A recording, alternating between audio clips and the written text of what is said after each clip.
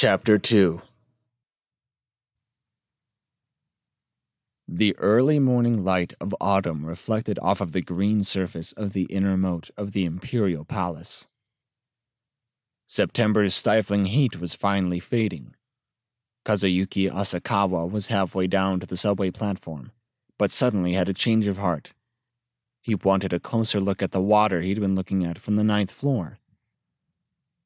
It felt like the filthy air of the editorial offices had filtered down here to the basement levels, like dregs settling to the bottom of a bottle. He wanted to breathe outside air. He climbed the stairs to the street. With the green of the palace grounds in front of him, the exhaust fumes generated from the confluence of the No. 5 expressway and the ring road didn't seem so noxious. The brightening sky shone in the cool of the morning. Asakawa was physically fatigued from having worked all night, but he wasn't especially sleepy.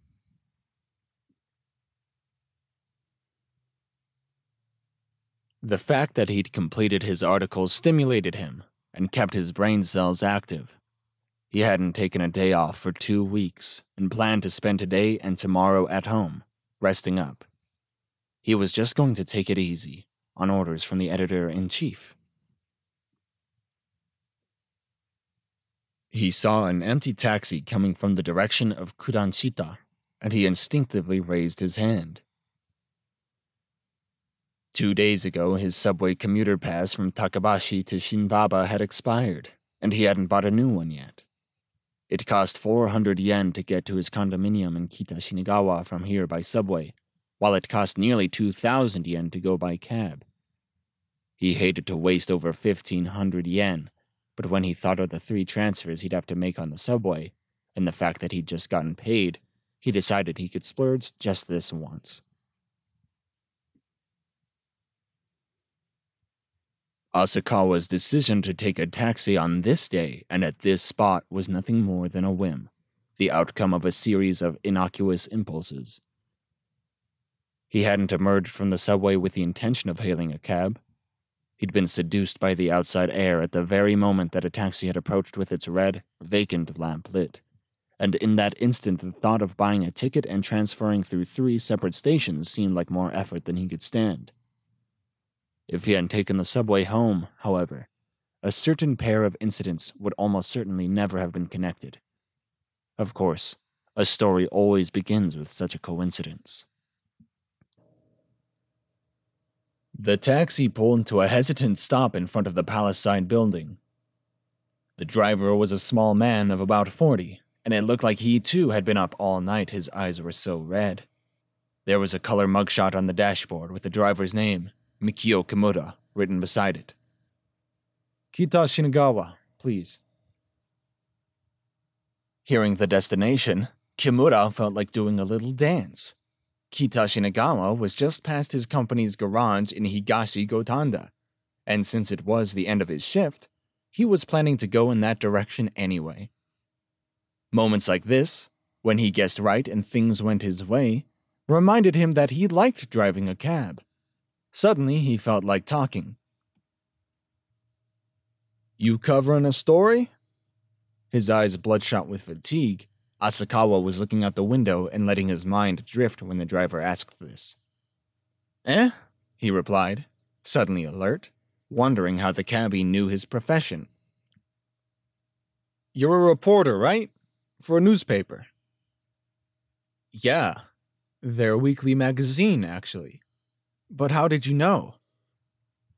Kimura had been driving a taxi for nearly 20 years, and he could pretty much guess a fare's occupation depending on where he picked them up, what he was wearing, and how he talked.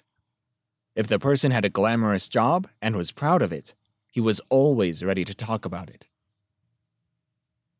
It must be hard having to work this early in the morning. No, just the opposite. I'm on my way home to sleep. Well, you're just like me then. Asakawa usually didn't feel much pride in his work. But this morning, he was feeling the same satisfaction he'd felt the first time he'd seen an article of his appear in print. He'd finally finished a series he'd been working on, and it had drawn quite a reaction.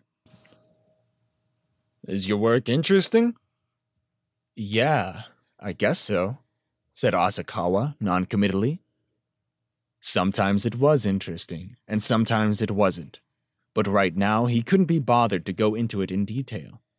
He still hadn't forgotten his disastrous failure of 2 years ago. He could clearly remember the title of the article he'd been working on. The New Gods of Modernity.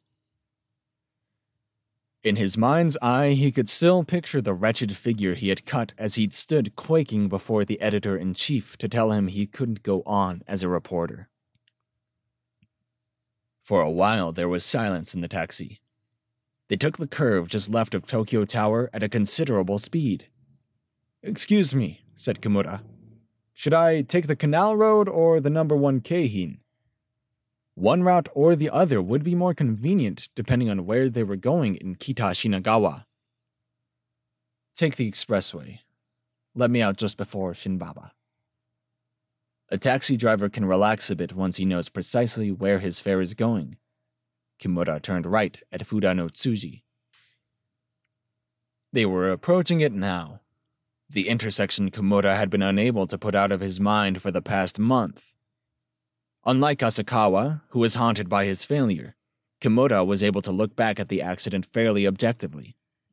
After all, he hadn't been responsible for the accident, so he hadn't had to do any soul-searching because of it. It was entirely the other guy's fault, and no amount of caution on Kimura's part could have warded it off. He'd completely overcome the terror he had felt. A month. Was that a long time? Asakawa was still enthralled to the terror he'd known 2 years ago. Still, Kimura couldn't explain why. Every time he passed this place, he felt compelled to tell people about what had happened. If Kimura glanced in his rearview mirror and saw that his fare was sleeping, then he would give up. But if not, then he'd tell every passenger without exception everything that had occurred. It was a compulsion. Every time he'd go through that intersection, he was overcome by a compulsion to talk about it. "The damnedest thing happened right here, about a month ago." As though it had been waiting for Kimura to begin his story, the light in the intersection changed from yellow to red. "You know, a lot of strange things happen in this world." Kimura tried to catch his passenger's interest by hinting in this way at the nature of his story. Asakawa had been half asleep, but now he lifted his head suddenly and looked around him frantically. He had been startled awake by the sound of Kimura's voice, and was now trying to figure out where they were. "Is sudden death on the increase these days? Among young people, I mean." "Eh?" The phrase resonated in Asakawa's ears. "Sudden death," Kimura continued. "Well, it's just that I guess it was about a month ago. I'm right over there, sitting in my cab, waiting for the light to change, and suddenly this motorbike just falls over on me. It wasn't like he was moving and took a spill. He was standing still, and suddenly, wham! And what do you think happened next? Oh, the driver, he was a prep school kid, 19 years old. He died, the idiot. Surprised the hell out of me, I could tell you that. So there's an ambulance, and the cops, and then my cab, he banged into it, you see. Quite a scene, I tell you." Asakawa was listening silently, but as a 10-year veteran reporter, he'd developed an intuition about things like this. Instinctively, he'd made note of the driver's name and the name of the cab company. The way he died was a little weird, too. He was desperately trying to pull off his helmet. I mean, just trying to rip it off. Lying on his back and thrashing around. I went to call the ambulance, and by the time I got back, he was stiff. "Where did you say this happened?" Asakawa was fully awake now. "Right over there. See?" Kimura pointed to the crossing in front of the station. Shinagawa Station was located in the Takanawa area of Minato Ward. Asakawa burned this fact into his memory. An accident there would have fallen under the jurisdiction of the Takanawa precinct. In his mind, he quickly worked out which of his contracts would give him access to the Takanawa police station. This was when it was nice to work for a major newspaper. They had connections everywhere, and sometimes their ability to gather information was better than the police bureaus. So, they called it a sudden death? He wasn't sure if that was a proper medical term. He asked in a hurry now, not even realizing why this accident was striking such a chord with him. It's ridiculous, right?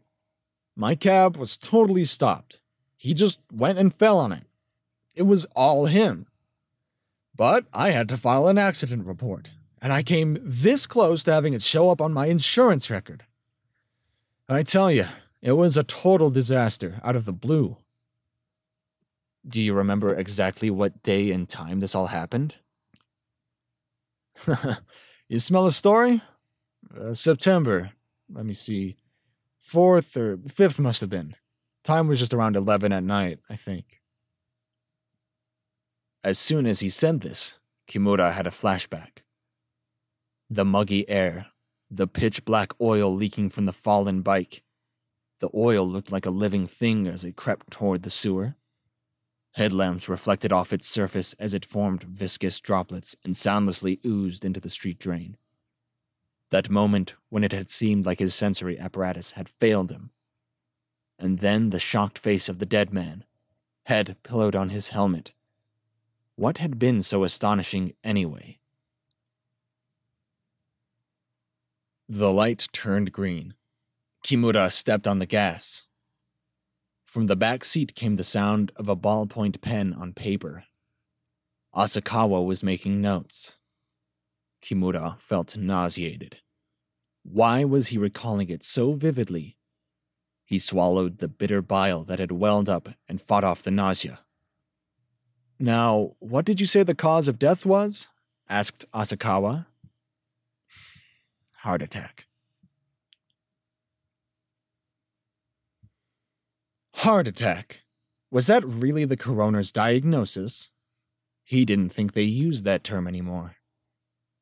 I'll have to verify that, along with the date and time, murmured Asakawa as he continued to make notes. In other words, there were absolutely no external injuries? Yeah, that's right. Absolutely none. It was just the shock. I mean, I'm the one who ought to be shocked, right? Eh? Well, I mean, the stiff. He had this look of complete shock on his face. Asakawa felt something click in his mind. At the same time, a voice in him denied any connection between the two incidents. Just a coincidence. That's all. Shinbaba Station on the Keihin-Kyuko light rail line loomed up in front of them. At the next light, turn left and stop there, please. The taxi stopped and the door opened. Asakawa handed over 2,000 yen notes along with one of his business cards. My name's Asakawa. I'm with the Daily News. If it's all right with you, I'd like to hear about this in more detail later. Okay by me, said Kimura, sounding pleased. For some reason, he felt like that was his mission. I'll call you tomorrow, or the day after. Do you want my number? Never mind. I wrote down the name of your company. I see it's not far away. Asakawa got out of the taxi and was about to close the door when he hesitated for a moment. He felt an unnameable dread at the thought of confirming what he'd just heard. Maybe I'd better not stick my nose into anything funny. It could just be a replay of the last time. But now that his interest had been aroused, he couldn't just walk away. He knew that all too well. He asked Kimura one last time. The guy, he was struggling in pain, trying to get his helmet off, right?